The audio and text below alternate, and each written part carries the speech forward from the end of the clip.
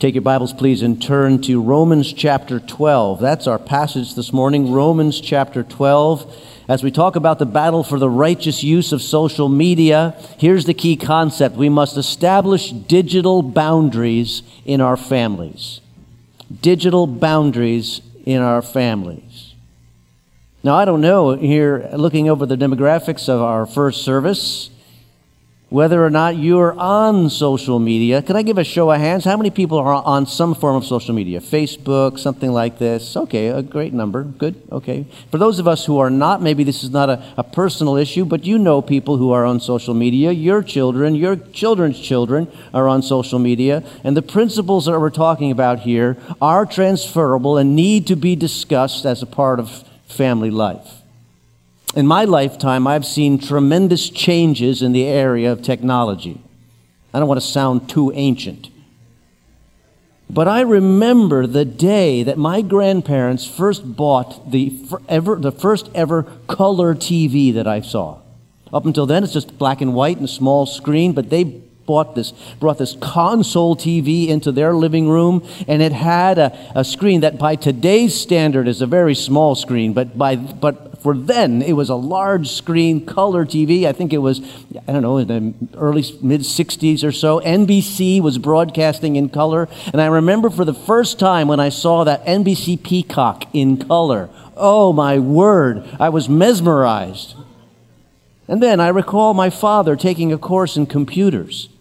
What was that? Never heard of that. At that time, it was a machine that filled a room, and you had to use paper punch cards to communicate and learn a special binary language to use the computer. I've seen vinyl records change to digital CDs for music lovers, and then now back again to vinyl for music lovers. The first time I ever saw a fax machine, I was amazed. You put the paper in here, and it comes out in the office way across town. Astounding. But nothing has been as massive a shift to our lives and technology as computers and the internet and cell phones. Room-sized computers have given way to laptops and cell phones that have more computing power than the spaceships of the Apollo missions. And the internet can bring anything you want into your home at any time. And as McKenna said a moment ago, none of this is going away. So today I want to discuss particularly about the piece of technology that we call social media. How do we use social media in a righteous manner? But first, let's listen to these verses. Romans chapter 12, I'll start my reading in verse 15. It says this: "Rejoice with those who rejoice. Mourn with those who mourn. Live in harmony with one another. Do not be proud, but be willing to associate with people of low position. Do not be conceited. Do not repay anyone evil for evil, but be careful to do what is right in the eyes of everybody. If it is possible, as far as it depends on you, live at peace with everyone." Now you say to yourself, well, that has nothing to do with social media. Yes, it does. These verses speak about our connectivity to one another. The Bible spoke about being connected long before that became a word that was used in the world of technology.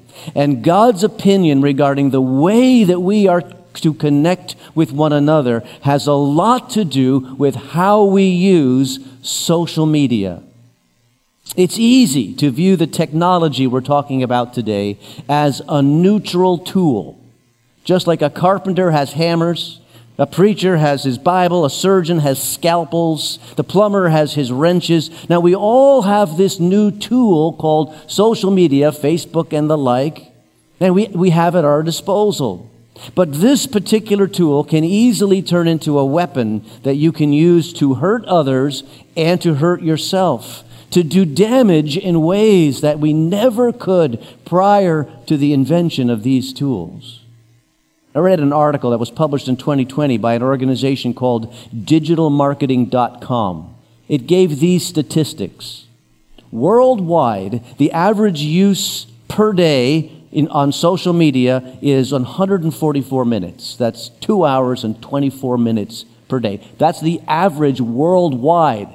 And it includes countries with no electricity, all right? 80% of social media use is on a mobile device like a phone, and the average person who has a cell phone interacts with their cell phone 2,617 times a day. That means touching, swiping, clicking, those kinds of things. The average 18-year-old spends more than 7 hours a day on some form of screen-based technology. In other words, they are in front of a screen probably more than they sleep. And it's definitely the thing that they do when they're awake.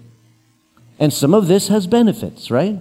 The reality is that there are some great benefits for social media. We use social media to spread the truth of Jesus Christ. We use social media to tell the town what we're doing and the programs they're invited to. We would never be able to reach people that we can reach now if it weren't for technology and social media. As I mentioned, over the course of last week, we were able to track the reports of our Brazil mission team because of social media. And we, the family of faith, are able to do the positive things that Paul calls for in this passage using social media. We are able to rejoice with those who are rejoicing, to mourn with those who are mourning, to bless and to encourage. As I was writing this message, a man who is part of Quail came to my mind. He's been ill lately, and I quickly stopped writing. I sent him a Facebook message encouraging him to know that we had been praying about him that morning in our Wednesday morning men's prayer group. Social media is just that. It's social. It can connect us with one another, and it can help us live life. I can find a YouTube video on how to fix anything that breaks in my house. Doesn't mean I'm going to be able to fix that thing that breaks, but it means I can watch what theoretically I could have done. Here's a case in point. A couple Father's Days ago, I got a gas grill for Father's Day. And when it came, I knew I was in trouble because the box in which it came was much smaller than a gas grill, meaning it was unassembled. That's bad news. I unpacked the thing, laid out all the parts, and I found that the directions that came with the gas grill had no words. They were just pictures. Indecipherable, non-understandable pictures in my mind. So I went to YouTube. I put in the make and the model of this gas grill, and there was a very nice man who showed me how to put it together. And he was extremely patient because I had to rewind him and then rewind him and then rewind him and over again. And eventually I had a gas grill standing in my backyard. Now, a real person would have lost patience with me long before the end of that process. So there's benefits, but there's dangers. There's dangers. Some of the way we use it is dangerous, and the content can be dangerous. In 2019, the University of Pennsylvania studied how people use social media and how it affected them. They took a group and they limited half of that group to 30 minutes a day using social media, while the other half were able to continue to use the social media the way that they usually did.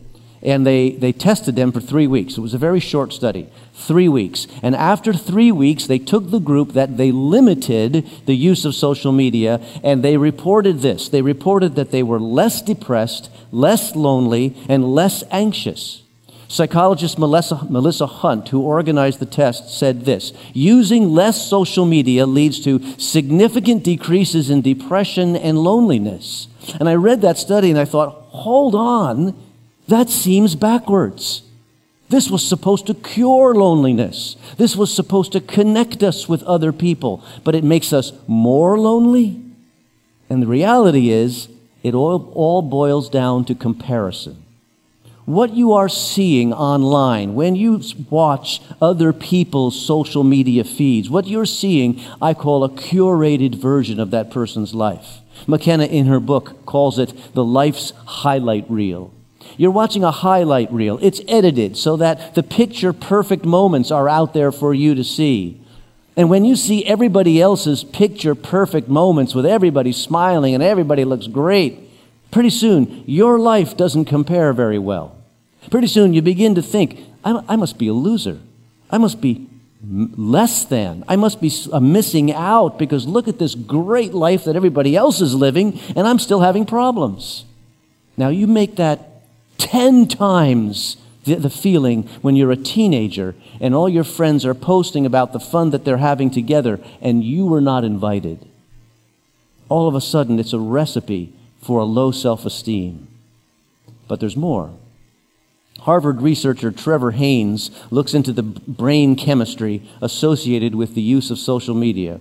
And he states that when you get a notification on your phone, your brain sends a chemical messenger called dopamine along a reward pathway which makes you feel good.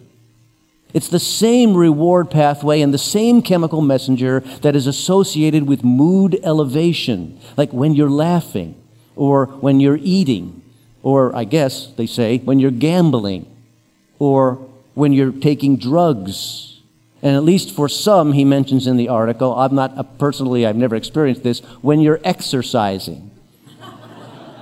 Usually for me, it's, down, but some exercising. He said, so it's a reward chemical in the brain. And when the reward comes randomly and when it's easy to check for, the dopamine triggering behavior becomes a habit. Pediatrician John Hutton writes this: TikTok is a dopamine machine that leads to excessive use. We desire more and more of those dopamine hits.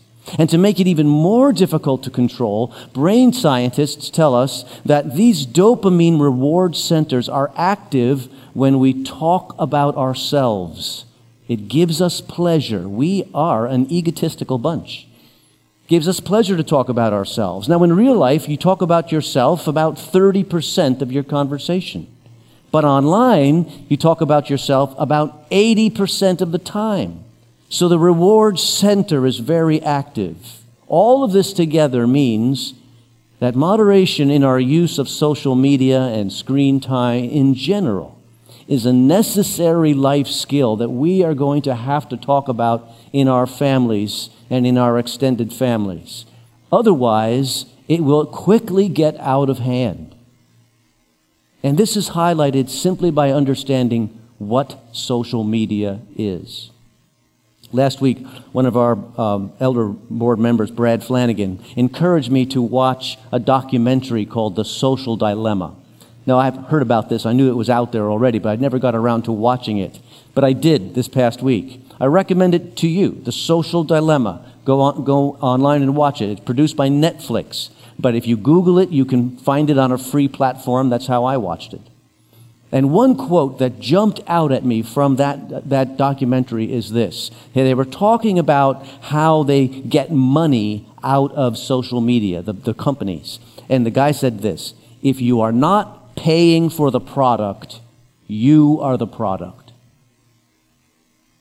If you are not paying for the product, you are the product. That's the business model assumption of social media. These companies are the most wealthy companies in the history of the world, these platforms. But it is free for us to use. Why is it free for us to use? Because they are selling you. They're selling your hits, your eyes, your clicks, your attention span, what you're watching. Everything you view, everything you like, everything you click on is recorded by the algorithm in the supercomputers of these companies.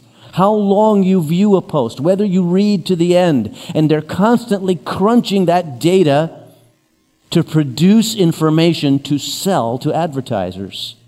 They're selling your activity online. And so, as the product, we need to ask ourselves some questioning. In our passage, Paul calls us to live at harmony, to be at peace, to do what's right as we connect to one another. God wants us to consider the ways that we treat each other in our connections, including on social media. Thus, it's not just about moderating our time when we use technology, but it's also analyzing the way that we use the technology. What are we seeking to do? What do I want to say? We have to examine that through the grid of the Scriptures. And I want to combine those issues this morning by asking a series of questions. These are the questions I think you should ask yourselves and your family as you examine your use of social media. Question number 1, is my social media causing me not to be present with my family? I want to show you a picture. You see that? Dinner time. Everybody's on a screen. This is unfortunately a photo that could be taken of many of our families. Have you gone into a restaurant and sat down and looked over and see a family at the booth across and every person is on their cell phone instead of talking to each other? We must be present with one another to be the kind of influences we're meant to be. I read 60 years ago that the average time a family spent at the dinner table was 90 minutes. Today, even if the family comes to the dinner table, the average duration of a family dinner, 12 minutes. We simply don't spend time connecting with one another like we should. But listen to the word to parents from the Scriptures. Deuteronomy 6 says, "These commandments that I give you today are to be upon your hearts. Impress them on your children." You're not going to be able to do that unless you interact as a family, unless you spend time as a family. So I'm encouraging you, families, come back to the dinner table. And when you come back to the dinner table, talk over your day and do not allow phones and tablets and devices to be at the table with you, and that includes moms and dads. That should be a no digital zone. Number 2, ask this question. Is my social media use taking me toward envy? Proverbs 14:30 says, "A heart at peace gives life to the body, but envy rots the bones." And there's an anxiety that is now we're finding that stems from social media use. It's labeled FOMO. It's the fear of missing out. And the fear of missing out is a form of envy. When it seems like everyone else gets more stuff than me, goes more places than me, looks better than me, has more fun than me, and the envious person will not be able to obey this passage when it says, "Rejoice with those who rejoice." Question number 3, is my social media causing me to be less patient? Technology is all about speed. Faster is better. But consistently in Scripture, we see that wisdom demonstrates itself in patience. As we grow more and more impatient, we grow less and less wise. Technology is teaching us to demand everything all at once. And what's happening is, what's being sucked out of our life is a life skill that we need, and it's called perseverance. Perseverance is still necessary in real life. Number 4, do I participate in gossip or bragging in my social media use? Ask that question. We all want to look good, and we want to look good on social media as well. I get that.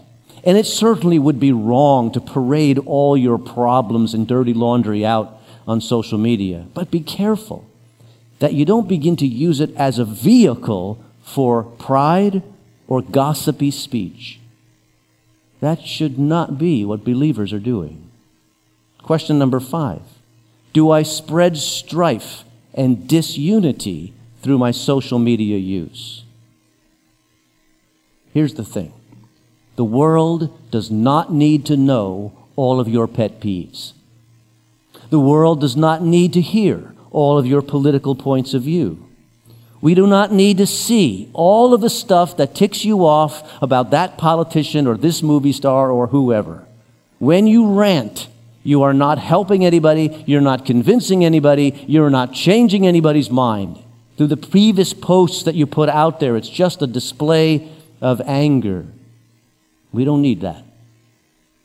And behind these questions that we should process, there are some principles that should guide our use. Principle number 1 is the simple principle of moderation and boundaries. This is the secret recipe for a more healthy use of social media.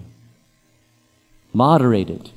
Have boundaries on the time you spend on it and where you do it, how you do it. 1 in 8 users of social media report having engaged in compulsive use of social media, so much so that it impacted their sleep, their work, their parenting or their relationships in a negative way. 1 in 8, and there are millions and millions of users.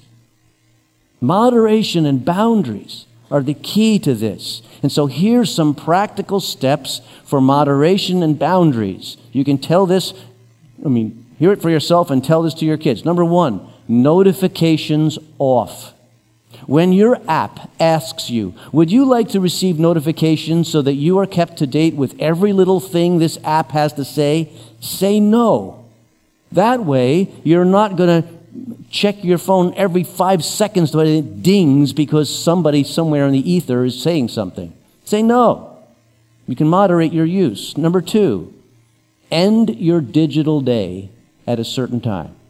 9:30, whatever works for when you go to bed.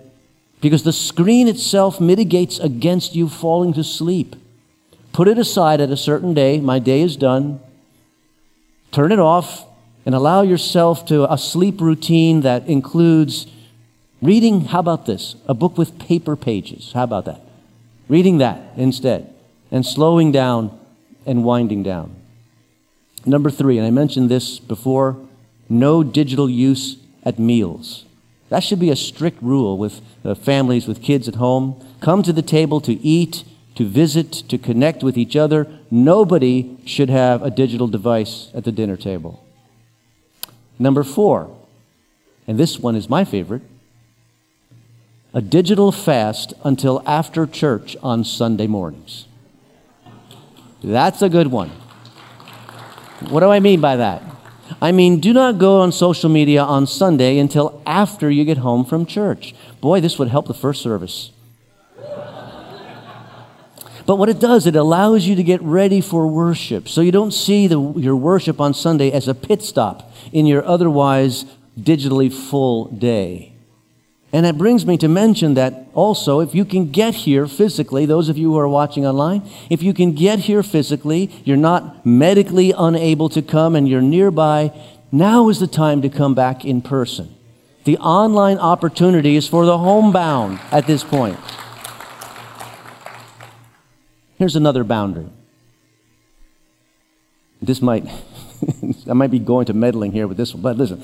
Don't interact with virtual people when a real person is right in front of you.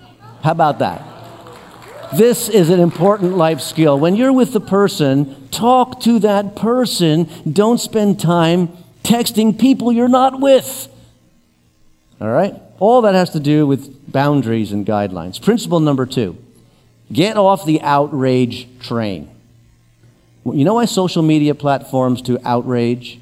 Because they cater to outrage is because it gets clicks. It keeps people on longer. And the longer you stay on social media, the more money they make from ads. And that's really the only reason. Remember, you are the platform. So the longer you are the product. So the longer you stay on that platform, they get more data, they make more money. None of those social media platforms care about our opinions. None of them care about our outrage. None of them really care about our political views. It simply makes them money and it divides us. Get off the outrage train. Principle number 3.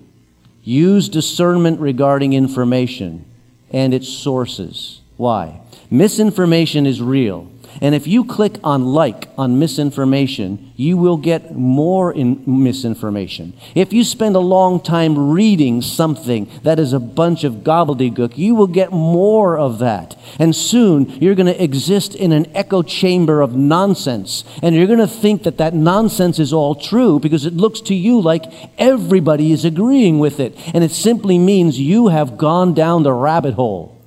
Be careful what you like, what you share, what you spend a lot of time on, because the social media algorithm is always watching. What do I mean by algorithm? It's the program that allows these supercomputers to crunch massive amounts of data into what they consider to be useful information. And what's useful information? What makes the platform money? That's useful information. The algorithm is always watching. I'm going to give you an example of that from my own life. Facebook has figured out that I'm a Christian. That's good. And they also have figured out that I am a Star Trek fan. I like Star Trek. So out of whatever the algorithm, I have been invited to join a group that publishes Bible-themed Star Trek memes. So what does that mean? It means pictures from Star Trek with Bible verses in them. Jean-Luc Picard standing on the bridge of the Enterprise. I can do all things through Christ who strengthens. How random is that? And I didn't ask for that. The algorithm is always watching. Remember, when you're using social media, you represent Jesus online. Paul says this in Philippians, finally, brothers, whatever is true, whatever is noble, whatever is right, whatever is pure, whatever is lovely, whatever is admirable, if anything is excellent or praiseworthy, think about these things. And I would say post about these things. Run the photos that you post through this grid, the memes that you post through this grid, the things that you say, even about public figures that people like mocking. Run it all through this grid. Is it true? Is it noble? Is it right? Is it pure? Is it lovely? Is it admirable? Is it excellent? Is it praiseworthy? Why? You represent Jesus. And we should be shooting for the righteous use of social media. Let's pray. Heavenly Father, we want to be relevant to the day and age we live, recognizing that your word establishes principles that are transferable, always usable, applicable to the needs around us. And so, Lord, we pray that we would be those who apply those principles in the new and fast-paced world in which we live. Help us, Lord, to process these things in our families, in our homes, with our grandkids and friends. Lord, we pray that we would be living in ways that would give you glory. For we ask it in Jesus' name. Amen.